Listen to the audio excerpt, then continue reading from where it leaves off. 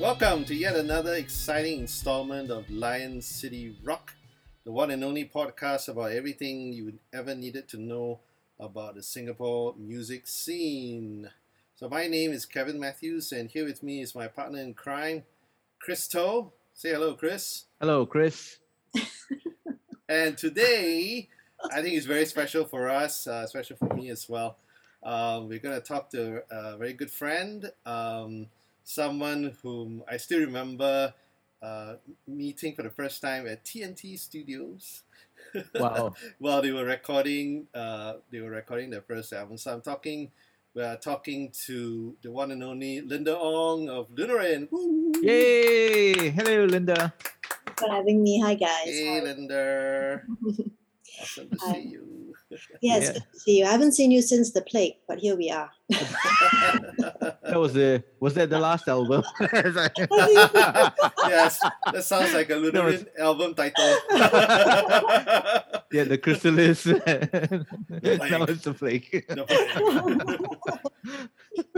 Plague. Yeah. I mean, but yeah. So I mean, as you know, we talk to all our guests and we get to track their musical journey. From when they were infants until now. Yeah. But so maybe you could let us in on how you got started on your musical journey. Like, were you always a fan of music, and how did music grab you? Yeah, I mean, when I was growing up, there was always music in the house. My mom was a huge music fan. So she was a big fan of, 60s, 70s pop music, like the Bee Gees. She was always playing the Bee Gees. She was playing Boney M. Wow. The Carpenters, we always had Carpenters in the house. She was a big, big Carpenters fan. And then we had Helen Reddy, we had like Carole King, Tom Jones. So yeah, we always had, and a lot of ABBA too. So I grew up with singing along to ABBA when I was a kid. So I always had a passion for music. But I never learned music though. So I have no music theory. I wasn't taught. I wanted to learn the piano when I was young, but my parents were too poor to send me for lessons. So I never really did pick up any musical instrument. But it was one of those, I don't know whether you guys had that feeling where as you were growing up, you feel that music basically saved your life. Yeah. Because when I was growing up, I didn't have that many friends. I was actually very lonely, wasn't very popular, very awkward, And I was one of those people where I wasn't part of any clique or anything. It was just me, myself, and it was just really just me, myself, and the music. So the music was really, I felt music was the one that saved my life. If I woke up in the morning, I'd play music, get dressed to go to school, listen to the Walkman or a Discman in the bus on the way to school. And then coming back, the first thing I'll do is to turn on music and just listen to music when I get back home. Just non-stop music, yeah. So music really was a big, big part of my life. I sort of went to a SAP school. I went to Dunman High, and I really was a fish out of water when I went to Dunman High because, it was very, it was like a Chinese school, right? You had to study Chinese CL1. I wanted to die. Right. Oh my God. Yeah. It was really, when I went there, I was like, oh my God, what have I gotten myself into? I couldn't, everyone there spoke perfect Mandarin. Everyone wrote Chinese very, very well compared to what's going on. And everyone, I realized, listened only to Chinese songs and spoke Mandarin at home. It was that kind of, environment. So I was there with my English thing going on. I had no idea what was going on. So I was lucky that in secondary 3, I was posted to this weird class, which on hindsight, I realized was just basically a bunch of misfits. Okay. It was a class where everyone there was either taking a music elective course or an art elective. So you had your MEP students and your AEP students. And I think I figured the school probably just dumped all these people into this class for scheduling reasons because it's easy to schedule them, right? Then they dumped me in, even though I wasn't MEP or AEP, because I think just to make up the numbers, they dumped me in. But as it turned out, these people were sort of the same wavelength as I was, all of us couldn't speak Mandarin properly to save our lives. All of us hated the whole Chinese thing. And all of us just wanted to do our own thing. So Ying and Kawai were my classmates in Sec 3. And we're talking about, I'm revealing my age now. We're talking about 1993. So we went Sec 3. So we are always hanging out in school. And Kawai would bring his guitar. We'll stay back during recess just to play songs and sing along. And that was how it all started. It was really just a bunch of friends goofing around, having fun, and really, bound by a common love for music. And I think we were lucky to grow up in the 90s because it was grunge, right? Yeah. Grunge was, I think, probably the last major rock music movement now. Because after that, you don't have rock music that had been so seminal and so that had such a huge impact on culture and everything. So it was a privilege to grow up during that era. And so being young, impressionable teenagers, you sort of, okay, let's play the next Nirvana song, let's play the next Pearl Jam song. And I think a big favorite was Four Non Blondes. Right, yes. That's Four Non Blondes. And a couple of some, I think there was also, Suede and then all during the 90s. But this was when we were growing up, and it was such a fertile time for us to be exposed to music. And the thing about music is once you've heard the music, you're interested in this band, you end up wanting to find out what their influences are, right? So it's like, even if you say, I love Pearl Jam, and then you try to find out a bit more, but then you realize, hey, hang on a minute, they actually are inspired by Led Zeppelin. And then you start going backwards and you listen and find out more about classic rock, about Led Zeppelin and stuff. Same thing with all the other bands like your Soundgarden or Alice in Chains. When you are interested in them, you try and find out who their influences are. Then you find out even more about music and get more and more involved, and you develop your love for music even more. So that was how it started with me and then Kawai and Intik, just goofing around playing music. And then I think in 1994, somebody said, I don't know who, it could have been me, said, hey, let's form a band. Even though we couldn't play anything, I couldn't play anything. And so we sort of say, okay, you already have a guitar, so you can play guitar. What do you want to do? The guy says, okay, I can only play piano, but maybe I could pick up the drums. It wouldn't be that difficult. Okay, then you play the drums. And then you don't know anything. Bass is only 4 strings. You go pick up the bass. So that was how it all. Wow. Okay. So that was how it all started. And so it really was. We were so committed to it that immediately then we would go down to Australia and buy drumsticks. Really? Wow. Yeah. And then I went to go and buy a Samick bass that was Samick, yes, I remember. $200 or $300. Yeah. And I bought a damn cheap Marshall bass amp, like $150. No, Park, not Marshall, Park bass amp, $50. Locked it home, and then that was it. We just started learning how to play covers first, of course, and then that's how we started lah. Okay. And our very first jam session, we went in, nobody knew what to do, couldn't play anything, so there was no sound. We just figured out, turn on the amp. Oh, this is the guitar amp. Oh, this is the bass amp. Okay, now I get it now. And then try to plug it in, and so it was a complete waste of money, that very first jam session. Nobody knew what was going on. Okay. Yeah. So do you remember where the first jam session was? It was at BMC. Adult Industrial Park. Nice. Wow. I think then after that they became Wheelie Music. They shifted to our unit or something. Yeah. So it was at BMC. We were there for quite a while. In fact, we jammed at BMC throughout when we were Fuzzbox. Yeah. Fuzzbox, yeah. Fuzzbox. Okay. So that was the name of the band, Fuzzbox. That was the name of the band. I don't know why we called it. I mean, that's the problem with us. We never really think properly. Band names and how Fuzzbox. Later on, somebody told us that there's an 80s all-girl band called Fuzzbox.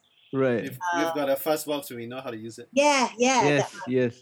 And I'm like, oh, okay. And then I tried listening to them, like, okay, it sounds nothing like us. Never mind. It doesn't. No, it's quite interesting that you talk about 1993 and revealing your age, because by 1993, my one and only was in the charts fighting with Four Non-Blondes. Four Non-Blondes, yes. So talk about revealing your age. Oh my god. But I think that was really the time when local music was being played on the radio. And it was so inspiring because, I mean, My One and Only was one of the things that I was always hearing on the radio at that time, right? Yes. So for a young person like me, I'm thinking, hey, it's possible for local music to be made. Yeah. And I think the one band that really sort of made such an impression on me was Humpback Oak at that time. Oh, okay. Yeah. Because I think around that time, Pain Stained Morning was getting a lot of radio airplay too, right? Yes. Spring Square and 94, yes. 94. Yes. So that was really a big thing where I keep hearing it. And of course, the same thing when you hear one song, you want to find out a bit more, then you end up hearing the Oddfellows. And then after that, you end up buying Big O Magazine, and then from Big O Magazine, all the other bands, and of course, then you end up going to Roxy with all those cassettes, those demo tapes. And back then I didn't know better, so just whack whichever cover looks quite nice, not just photocopy, just buy. So the earliest that I bought was False Vomit. Wow. Okay. I mean, no idea who they were at that time. I just picked it up, hey, this is quite cool stuff. Yeah. Okay. And then the other cassette I picked up was a metal band called Grey Coat. I don't know whether they're still around. Yeah. Okay. Good times. But the covers you were playing, what kind of covers were you guys doing at the time then? Nirvana was the easiest. Okay. So it wasn't really because we really, really liked them. I mean, we did like them, but it was more because they were so easy to play at that time that if you want to get started, you've got no music background. All you know is, okay, the fret is the first fret, third fret, fifth fret, first fret, third fret.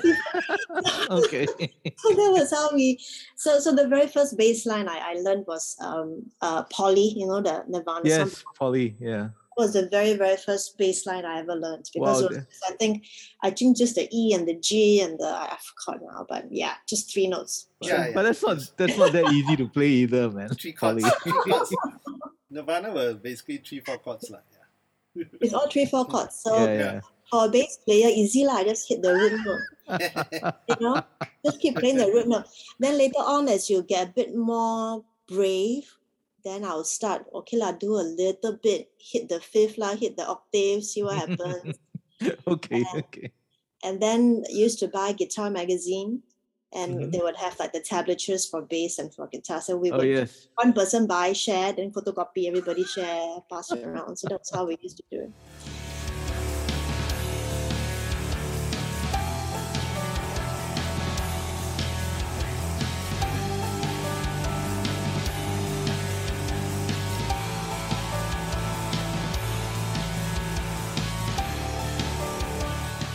We played a show because after that we went to Victoria Junior College and we played a show. The 3 of us. Oh wow! Okay. Classmate to VJ. Cool. Played a show. It was a disaster. What happened? I think we didn't know what we were doing because it was just the 3 of us. Somebody said, "Hey, I think 3 of us cannot make it. We need an additional guitarist. I know my friend who can play guitar and can play with that." So he got this friend who looks like a Bing, comes in, takes out an Ibanez with, I don't know, his settings were all metal type settings to play, but we were playing like punk rock. Okay. And throughout the whole gig, it turns out he couldn't play standing up. So he played the whole sitting down on the drum riser, but the rest of us was sitting up. That's so weird. So it was really bad. But that gig was the gig when Concave Scream played a show, and they were just starting out. And this was Concave Scream before they had drums. It was just the 2 of them, Pan and Sean. And of course, they were the best performer of the night, and all of us were, oh my God, so embarrassing to play so badly, and then to have somebody who's that good to come up after us. I mean, are you kidding? So that was quite a bad experience, which is why I could still remember it now. So okay. Very rock and roll, Yeah, man. Yeah. Spinal Tap, very Spinal Tap. Yeah. So after that, the guy who sat down couldn't make it, so we didn't include him in the band. So you think? So we were always constantly looking for another guitar player. At that time, then though, we were already beginning to write our own songs. Partly because I think we always knew that eventually we wanted to be a band that would play our own songs. We didn't want to be just a cover band, right? So that was hard. So we already had a few ideas. And then we found this other guy in VJ as well, who was actually a year younger than us. So we got him in. And he was a big Pearl Jam fan. So he sang like Eddie Vedder. Wow, okay. All the yowling. Yeah. So the guys really liked it at that time. They said, great, we must have someone that sounds like that. That's the only way to make it big, So that was how it started. Then it became officially Fuzzbox. It was the three of us and this other Eddie Vedder-esque guy. And so we had 4 songs. 2 songs were written by me, 2 songs were written by him. So you could hear the difference because he was super Pearl Jam, grunge type sound, whereas the ones that I wrote was quite different from that. Even somebody else told me that it was a bit more Joy Division-esque. Oh, okay. I don't know. So we had 4 songs. We went to TNT to record it. We didn't know our boy at all. It was one of those where somebody said, I know this place can record and it's not very expensive. So, yes, so that being our boy. And this was when I think TNT was it at level 4? He hasn't shifted level 4 first, yeah. He was level 4 first, right? Yeah. So at level 4. Yeah. So we went there, it was our boy recorded for us. And then after that he said, we're going to do the songs. And we said, don't know what I'm going to do. Then he passed us, go and make cassette. It was Summit lah. Go and make cassette. So he passed to us, look at it. Okay. So that was how we ended up releasing it, because actually the plan was let's just record something. We don't know what we're going to do with it. Okay. But because our boy said, go and press it, go and make cassette. So that's when we went to go and press it. Left it with Roxy and sent one to Big O. And then that's how we realized once you send something to Big O, and if Big O reviews it, then everybody knows you. So sorry. So how come I have a CD of it? The first one, is it? Yeah, it's a blue cover. Is that the first? Which one is this? No, that one would have been. Passport. That's the second one, is it? No, that would have been the third one. That was the third one. Oh, okay. The blue one would have been our last one. After that, we broke up. Okay. So the very first one, even I don't have it anymore. It was like a photocopied black and white. So what's that first one called? It was just Untitled. Just Fuzzbox. Okay. It was just Fuzzbox. Okay. And then we went to some encyclopedia, took a picture of the syphilis bacteria or something, and then we went to photocopy. Brilliant. We went to the Katong Shopping Centre, one of those photocopying, press like 50 copies and scissors, cut everything. DIY. DIY everything. And back then it was all DIY. Yeah. So after that, then Big O reviewed us, and suddenly, to my surprise, everybody sort of took notice. I'm like, okay. And then our official first show as Fuzzbox was in the youth park, because there was a show that Daniel Sassoon organized. I don't know whether you remember that. It was a show called A Sort of Homecoming. He got Little to design the poster, and I was at Little's studio the other day, and I actually saw he still kept the poster. What year was that? 95, is it? Oh, 97. 97. 97, okay. 97. So that was our very, very first gig as Fuzzbox. It was a huge show. I think there was Livonia, of course. I'm not sure whether Astral played. There was Craig Healer. There was I can't remember now. But of course we were the earlier ones lah, because nobody knew us, right? so we were the first few, but still it was nice. I thought it went a lot better than the VJ one. At least nobody sat down. Everybody was super intense because nervous, right? But then people thought we were intense because we were into it. But actually the truth is we're all damn nervous. So all like And then just 4 songs, just 4 songs. So we had a very short set because everybody else could play like 45 minutes, but we didn't have enough material for 45. It was just 4 songs, and then we went off and yeah. So after that, that was how it started, and then from there on, we got invited to more gigs and yeah. So Fuzzbox, it went on for 97 until 2003. Wow, okay, that's quite a long run. 6 years, yeah. Yeah, so I thought it went quite well. It went all right, I thought. It went all right. So then we had a couple more. We had another cassette, and then followed by the blue color one. Okay. Some Tranquil Devices. But by the time we were recording that, we were already on the brink of disbanding. Like, it just was. It wasn't working out anymore. It was like nobody was speaking to anybody. Oh, really? Yeah. Then you had like 2 camps, right? One person, the singer Sean, was basically writing songs by himself, and then it was me and Kawai writing our own songs by ourselves. Right. And it got to a point when it was really like, why are we doing this? Whenever he shows us his song, everyone was like, do we really want to play his songs?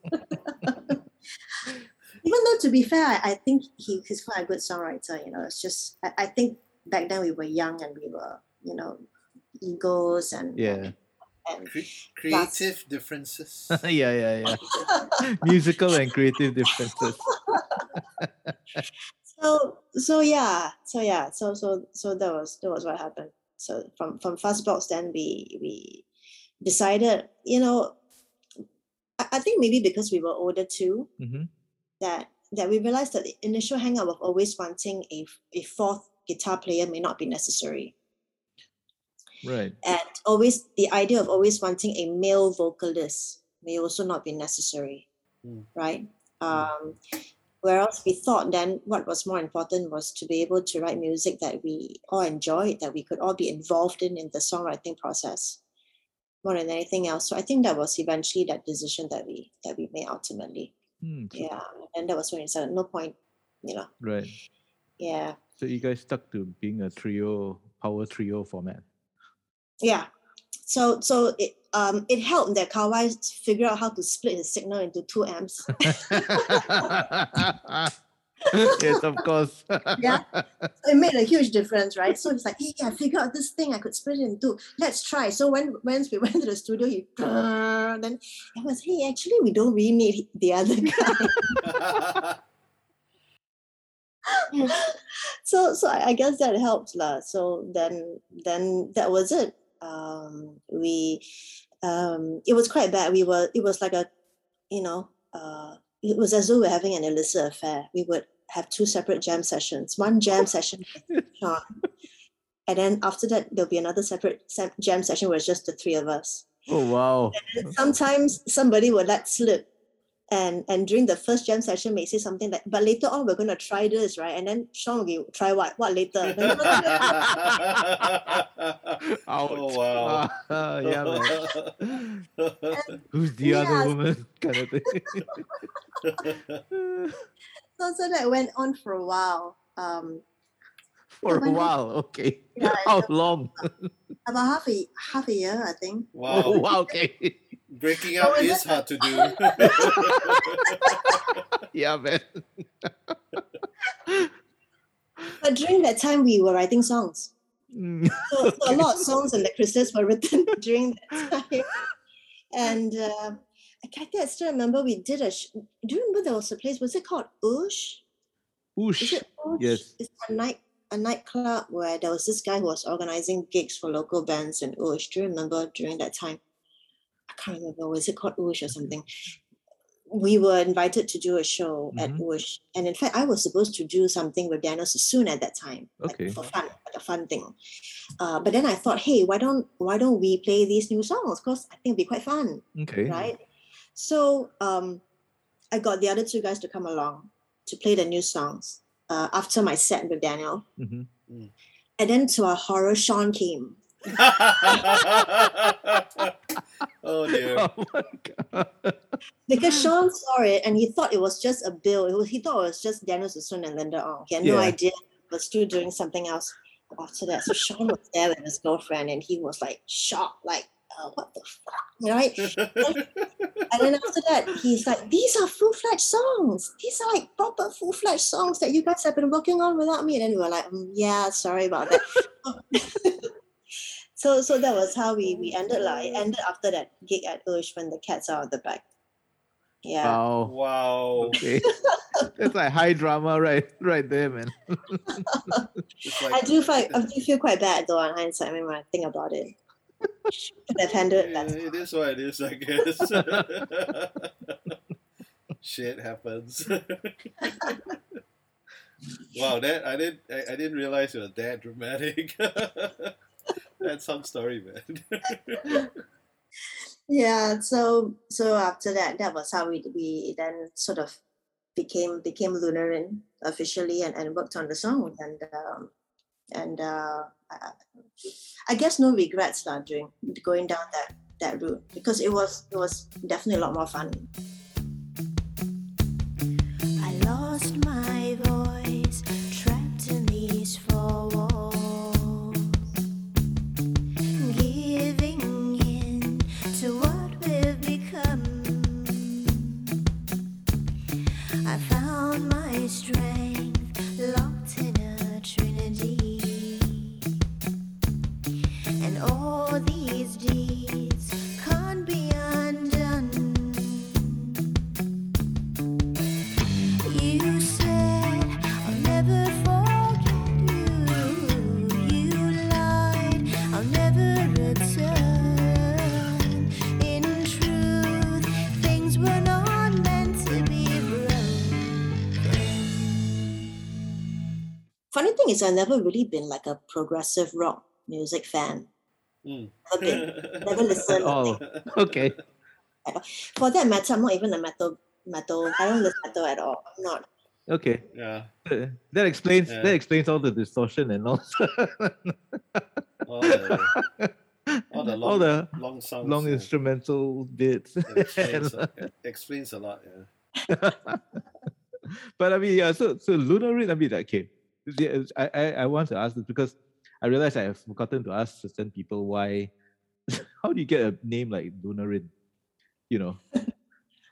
Remember, I told you we never really put in a lot of thought over band names. Yeah. Same problem.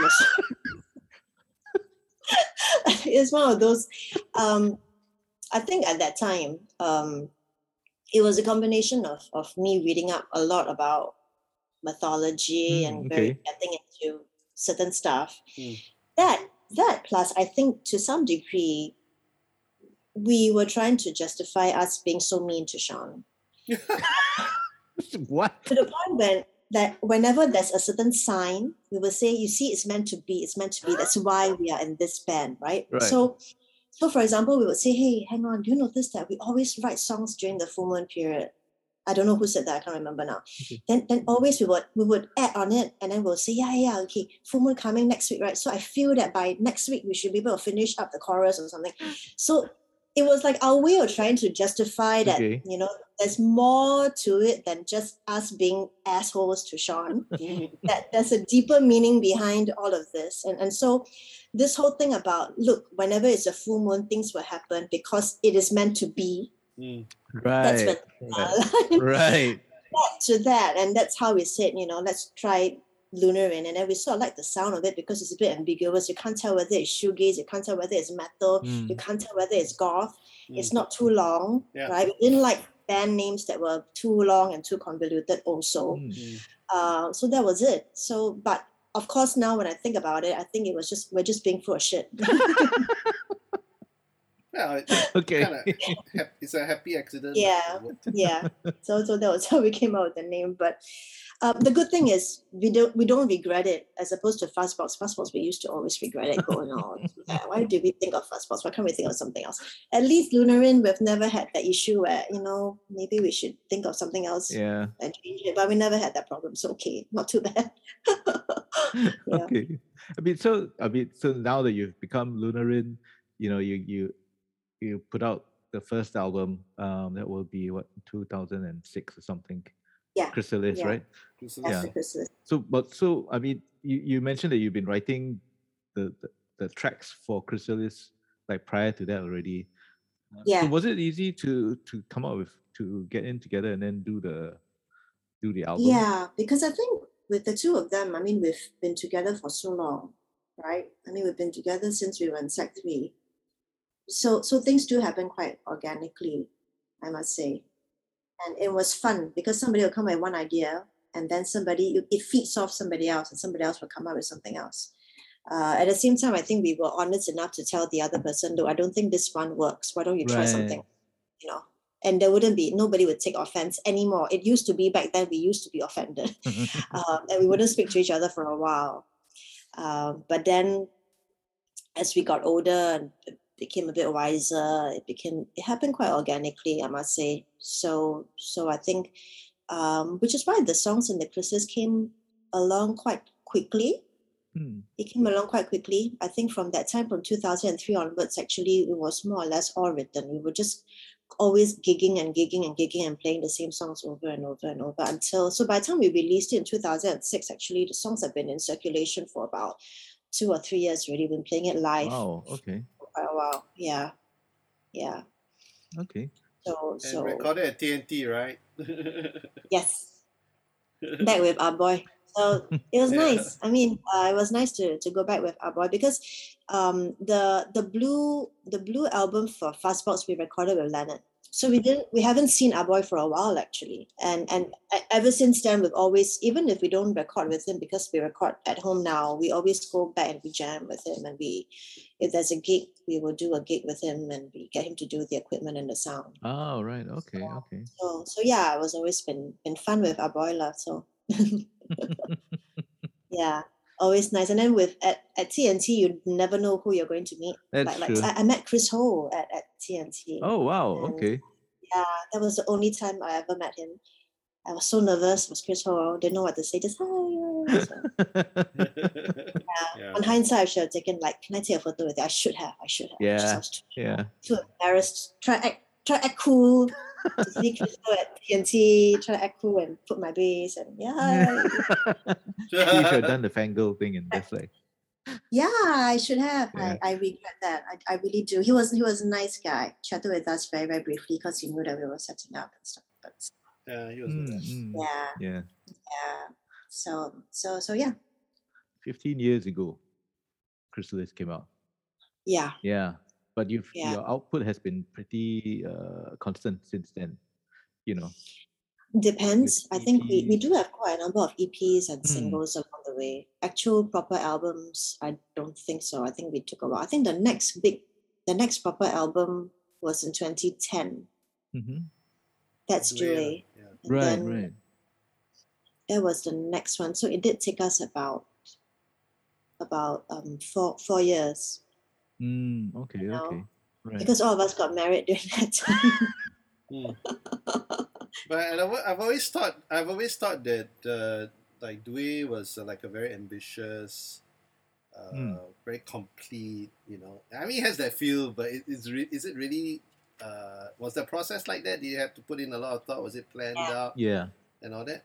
It was. I mean, on hindsight now, when I do look back at the songs, I did to some degree say, hey, not bad. I think we did manage to pull it off to some degree because there were songs where we would have one riff and then we wouldn't know what to do with it for at least maybe a year.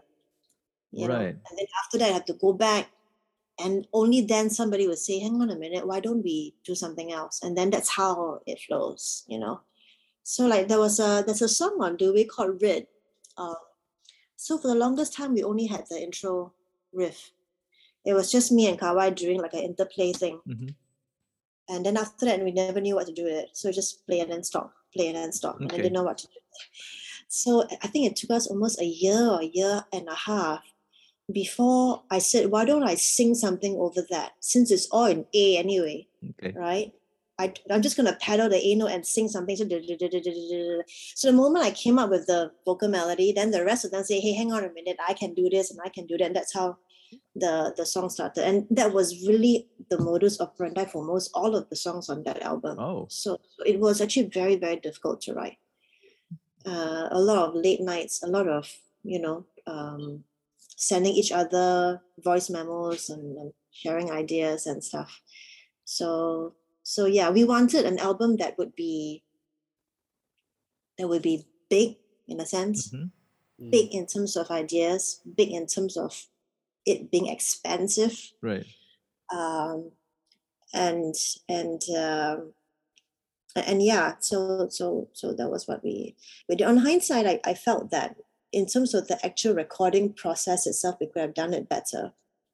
But I think that's the problem for almost all bands. When you're self-funded, you do everything yourself, you record everything yourself. You always have a lot of regrets, and then you always think, I'm going to do better.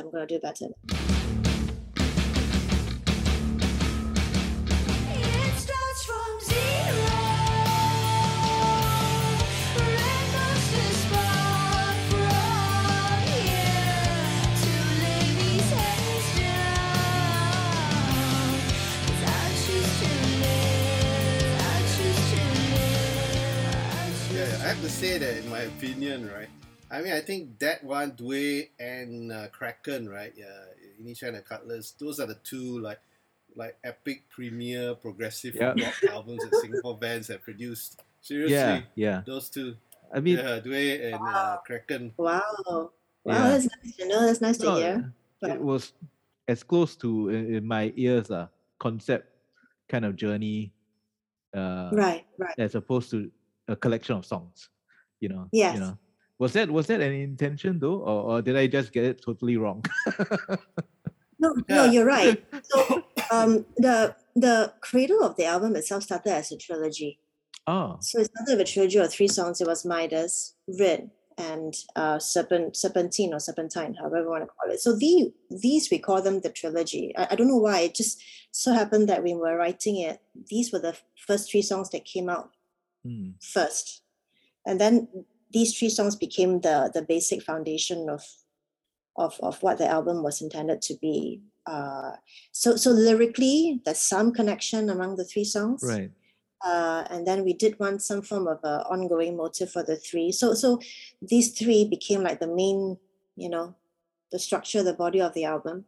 And then you're right, in between we intersperse additional songs. But I think it helped that because we were already so consumed by the 3, that whatever other smaller songs had still remnants of, of that sound and that feel, right? Right. So 0 Point Rid actually was a song that we wrote for a friend, because I had a friend who did a documentary about Cambodia, about the Khmer Rouge regime and stuff. Right. So she wanted us to write a song for her for that film, which is what we did. So that's why 0 Point Rid, this whole idea of massacre and a place and the history of the bloodshed still carrying on in the ground. That was how the concept of 0 Point Rid started. But eventually I don't think it was used for that show. Right. So we decided to then re-record it and use it for our own album instead. But then we felt that, hey, actually 0 Point Rid sort of fits into the trilogy too. That kind of feel fits into too. Yeah. And then we had a few other, the slower tracks were sadder, but came after the trilogy was written, but still that same setting, like the whole late night after work, damn shack, sit down. Yeah. Okay. So that it was a effort to make it a concept album, but if you ask me what the concept was, I can't really tell you. So where do you think that conceptual kind of trust comes from? Is it comes from a music influence, or it comes from literary influence? Where does it come from? Both, I guess. Both. I think musical influence, certainly. I mean, we're all really big Tool fans, right? So of course we would be very inspired by this whole metal progressive rock thing and having cyclical polyrhythm type riffs. So that was something that we wanted to explore. So I think we did more of that in Dewey rather than the first album. So that was something that I think went through. I think there were some movies at that time, but often now I can't remember, which probably had an impact on how those songs were, because I mean, lyrically it's all just me, right? So I probably was watching something at that time. Yeah. I mean, but here's the interesting thing. I mean, you mentioned about like having to spend late nights doing this thing. So I mean, obviously, you guys, all three of you, have like full on jobs. And how do you guys have like, you know, make time to actually put, you know, the music part of your life together as well? Very tough. Okay, well, there you go. I think with kids it makes it worse. But this was the time before kids, right? So it wasn't so bad. So it used to be where I would be in the office. I mean, Kevin, you know this, if you're a law firm, you don't go home before 9 anyway. Well, yeah. Right. So it used to be like I would tell myself, okay, let me try and clear work. If I should try to leave the office by 8. Okay. If I leave the office by 8, at least I have a bit of time to meet up with them and we can jam or we could meet up. So that was how we did it. And then weekends would be the good thing about before kids, you know, during that BC era. BC, yeah. For children, would be your weekends are generally quite free unless you have a trial that you have to go back to the office. So then weekends, we do carve out time during the weekends and say, can we meet up and spend 2 or 3 hours? And then, of course, you have a gig or a show, then both your Saturdays, Sundays are burnt. But we did enjoy it, you know. It was fun. It was fun to leave the office at 8, go and meet studio, jam, after that, drink teh peng, Milo at the kopitiam and go home. Who cares, right? So young, the music is there. We love the music. The music is life. So it was our equivalent of the rock and roll lifestyle, not the whole tour bus state by state rock and roll lifestyle. It was the daytime go office, then nighttime go jamming studio and dating lifestyle, but better than nothing. So I think if you're committed and you want to do something, you can. It's just that now with kids, it gets so much more difficult because you're juggling not just your own schedule, but so many other people's schedules. That's the part. It's very tricky. So waiting for the kids to grow up. Okay. But I don't know. And then by the time I don't know how old I'll be, so we'll see. No. Treasure the moments. Treasure the.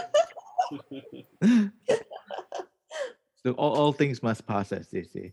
That's true. Yeah. Actually, I mean, speaking of that, then I wanted to ask also for what was the idea behind the Midas sessions, because that was acoustic. Yeah. Why did you decide to do an acoustic session like that? The way really took a lot out of us. Okay. It was really like nonstop 4 or 5 years of let's try and make it as heavy as possible. Can you adjust your bass and make it damn heavy? I must make sure the frequency is as low as. So you spent the whole 4 or 5 years doing that, perfecting your guitar tone, making sure the bass tone is fine, making sure the guitar tone matches the bass tone. I think by the time we released it, we got quite tired. Okay.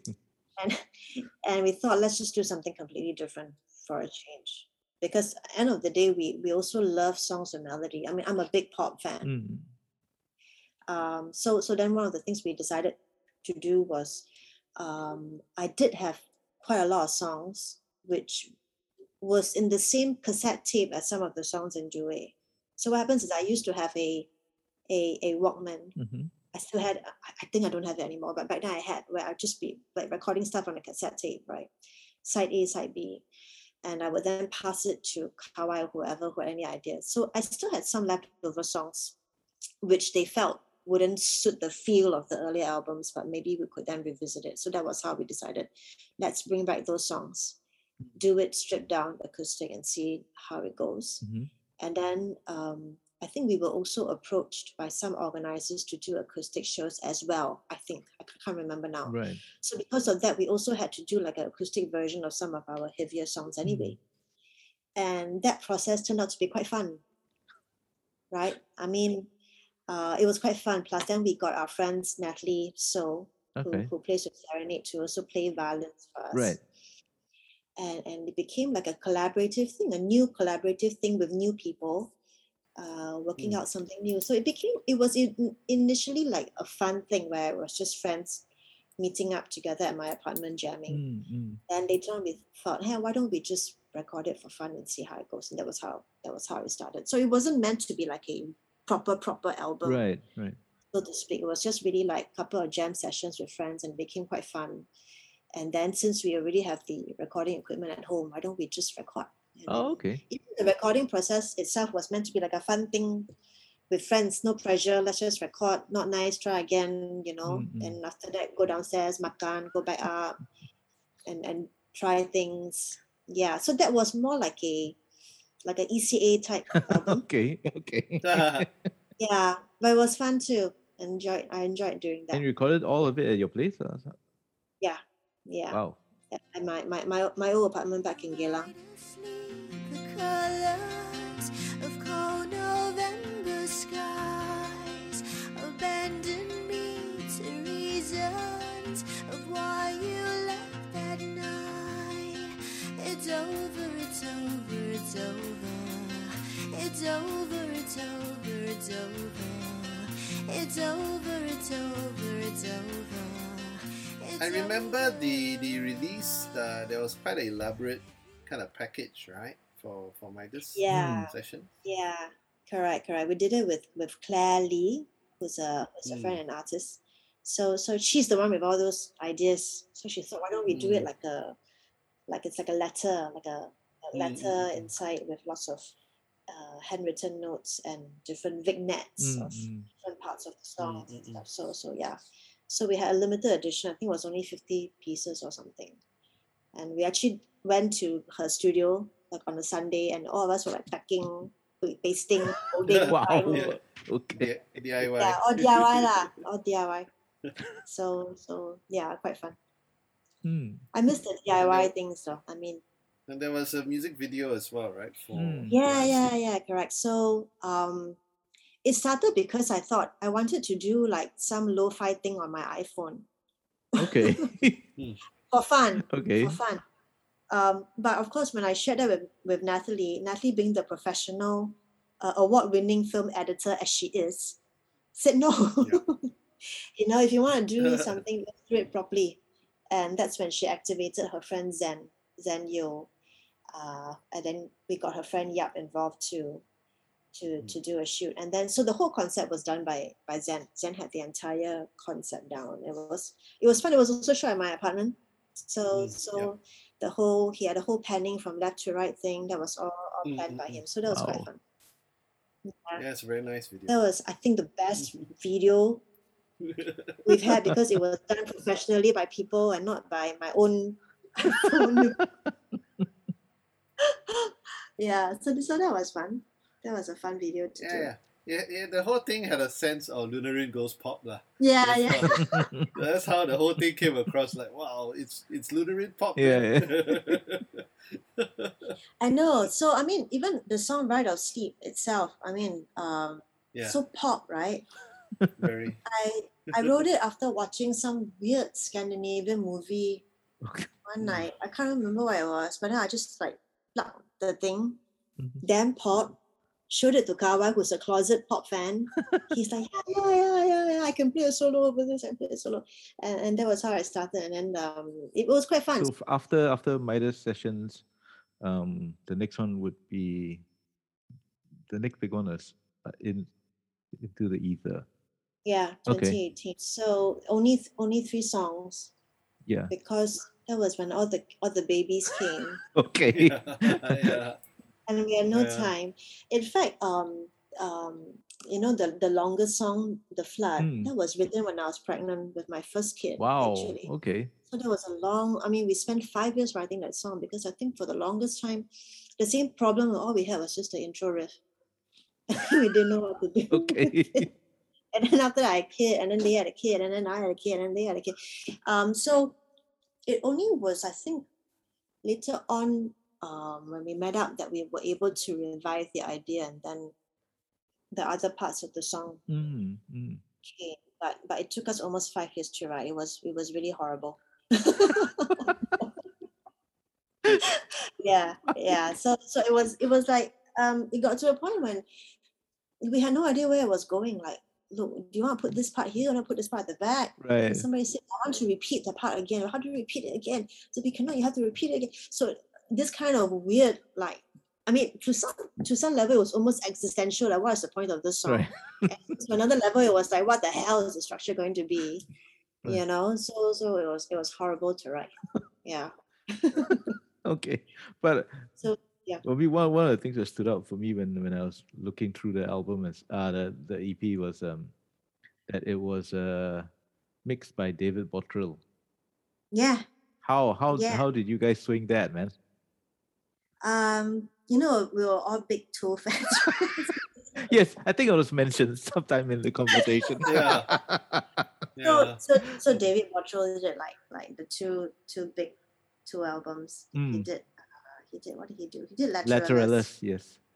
Yes, and then he did the one before that, Anima. He Right. did Anima, right? So we've always been big fans. Love the sound of the drums and everything. Right.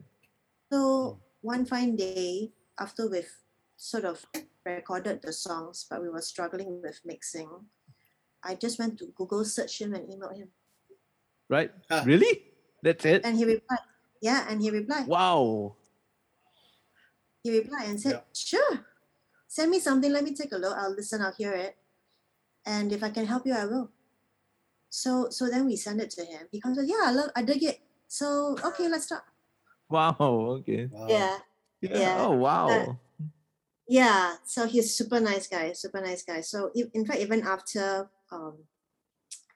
we did the mixing, he would actually drop me an email, ask me about the music scene in Singapore. He was curious. Oh, okay. How's Singapore like? You know, is there like a music scene, and how's the music scene like? Right. You know, he was actually like curious, wanting to find out. Yeah. You know, so appreciated that. So that was fun. Wow. I mean, for those who don't know, David Bottrill has only produced albums by Peter Gabriel, Robert Yes. Fripp, King Crimson, Tool, as we Yeah. mentioned, Dream Theater, That all. Yes. Smashing Pumpkins, Rush. Well, little Meh. bands like that. I mean, I'm Meh. sure I'm sure they have made it somehow by now. Hopefully they've got a long career ahead of them.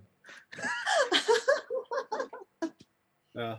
But I mean, that's the thing, right? Because like we are so insular about our scene and our music that we don't think that anybody else would, like outside, would really appreciate. But most of the time, that's usually the response that I hear. Yeah. That when people listen to Singapore-made music outside, if they don't have any of the prejudices, Yes. they dig it, they like it, they enjoy it. Yeah, I appreciate that very much. Yeah. In fact, that was what Cutlass did. Cutlass got was it Brad Wood too? Oh yes, Yeah, yes, Brad Wood, yeah. Yeah. So I was quite inspired by that. You see, the fact that they could get Brad Wood to do that. I felt, look, why should we be hampered, and why should we be? Yeah. It's just an email, it won't kill. If it doesn't reply, it doesn't reply, Yeah. right? That's true. Yeah, exactly. Right. That's true. So but hey, he replied. That's great, man. Yeah. so that was fun. Yeah, that was fun.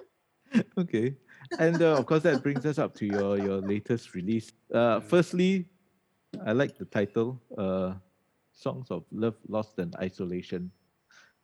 Inspired by COVID, as you can imagine. Yeah. Yeah. Okay. I mean, and also it kind of reminds me of the in some way a bit of the early stuff that you guys put out. Yeah. Yeah. A bit like, Yeah.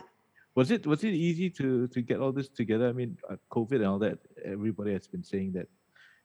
I mean, a lot of things ground to a halt. Gigs were cancelled and stuff like that. So, was it easy to get together to put out this album then? So in fact, I think it was because it was lockdown that I had the time to write this album. Okay. Otherwise, I probably wouldn't be able to. So the thing is, I wasn't even sure whether these songs would have been a Lunarin release, to be honest. How do you mean? Because these were all just songs that I was just messing around on my own. So I was wondering, is this like my own thing? or should I get other people to collaborate because it just sounds so different? It was just things that I was messing around with during lockdown last year, right? So but then I thought, hey, actually no harm just showing the guys and see what they think, and if they can help me out, they could. Because to me, I'm very limited as a musician. As I said, I don't have any music training. I can only just strum the guitar. I can only play the bass, but I can't do anything. I can't do like I can't do like Kevin Matthewson on the piano and do things alone like myself. I can't, you know. I'm very limited as a musician.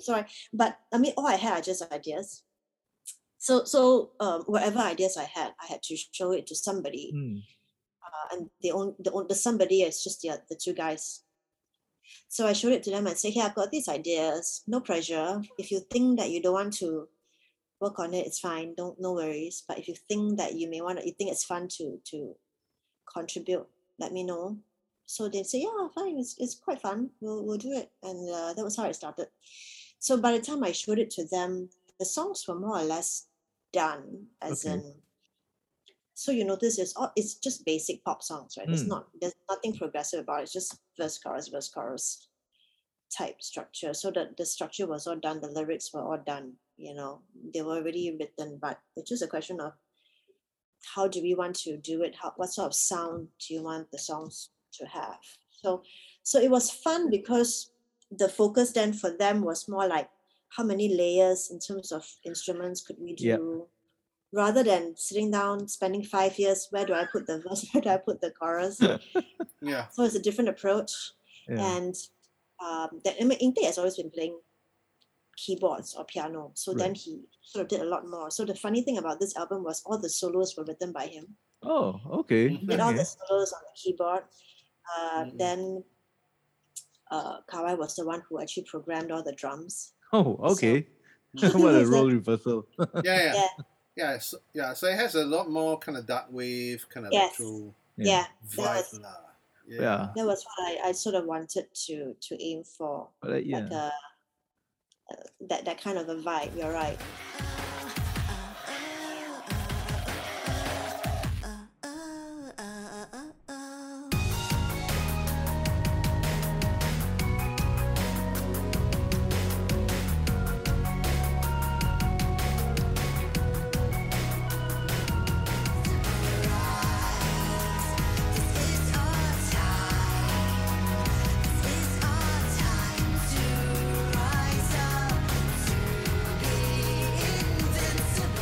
Listen to this and it goes like, okay, it's there's a certain essence listening to the tracks that it's also very evident in the Chrysalis.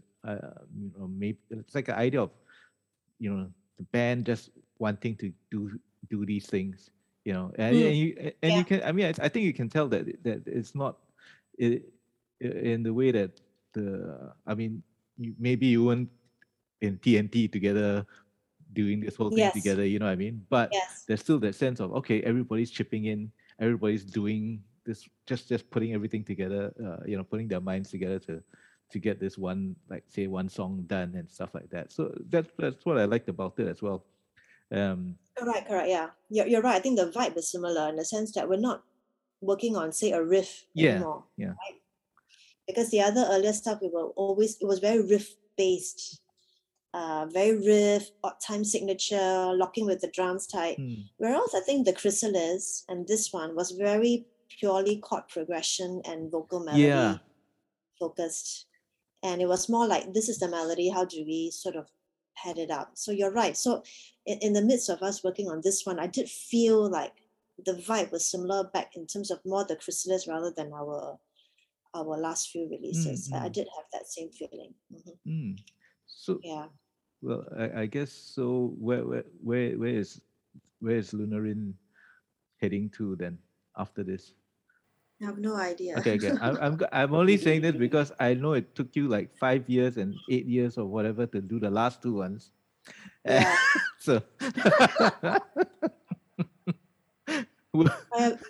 have no idea. We haven't even been jamming at all. So I mean, and impossible to jam in this kind of. Yeah. Either it's 2% or 3% or whatever. So, but yeah, we've been so busy. The restrictions haven't helped. But somebody has to start the ball rolling, I guess. Mm. I guess it has to be me. Well, I you, probably have you know you are the face of Fluterin, right? Just saying, you know. Yeah, a very old one, I must say. Nah.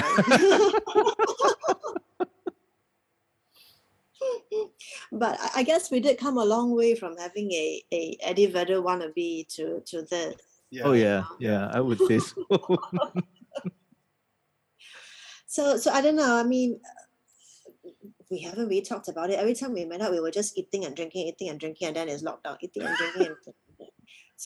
So, but if I do come up with something, and maybe I will come up with some ideas, if time is right, then I'll show it to them, and then we'll see what happens. And if that doesn't happen, then maybe I will do something on my own, or I'll work with other people. I don't know. I have no idea. Plus, the other thing that we're joking about is that if Pat can have a greatest hits, then everybody should have a greatest exactly. hits. You guys should put up a full-on best of greatest hits compilation, man. Best of Fluterin. no takers. No To be takers. very- yeah, the only person playing would be my son, who's our only fan and our biggest fan. I think he's the only one that's boosting my YouTube hits.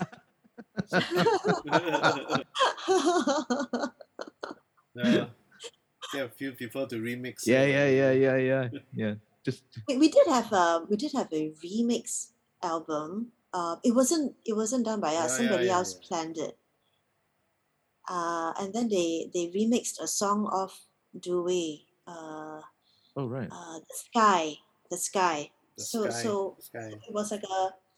was like we made our raw tracks available for anybody who wanted to download and remix it, and then Yes. consolidate it all and put it into one album. But it wasn't. It was suggested by this friend of ours called Ivan Chu. Okay. Who was a big fan of this whole Creative Commons thing, where everyone is free to use the music for Yes, I remember. non-profit. Yeah, but that was quite fun. It really was to hear the different. I did one. You did, right? Yeah. I did one remix. And Pat also.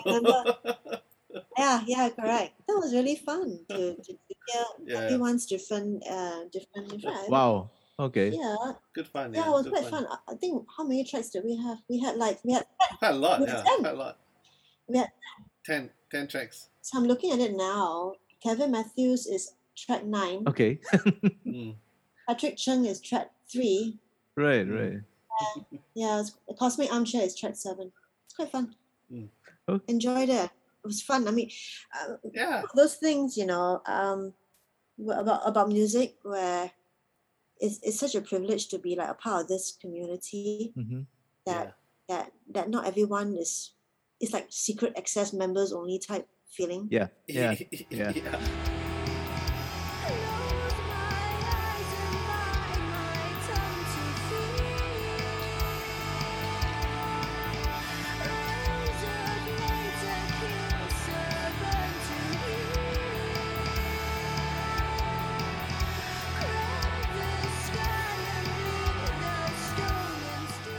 That I do enjoy, like sometimes when you go to court, right, and you're thinking to yourself like, oh my god, it's just another long day, but you have to psych yourself and say, but nobody else here in this courtroom plays bass, and then okay, fine. That's true. Or nobody else in this courtroom plays bass and drop D. And okay. Yeah. Do it. Yeah. I mean that's what that's what motivating us about this podcast because we believe that the Singapore music scene is special, and that's why we want to record it and share with everybody how special it is and how special the musicians and the artists who have been working sometimes under the radar completely, how special they are as well. That's what we want to kind of share with the world as well. That's what we are doing basically. Kudos to you guys. And have fun in the process. Yeah. That part important. Well done. Thank you. A very worthy endeavor.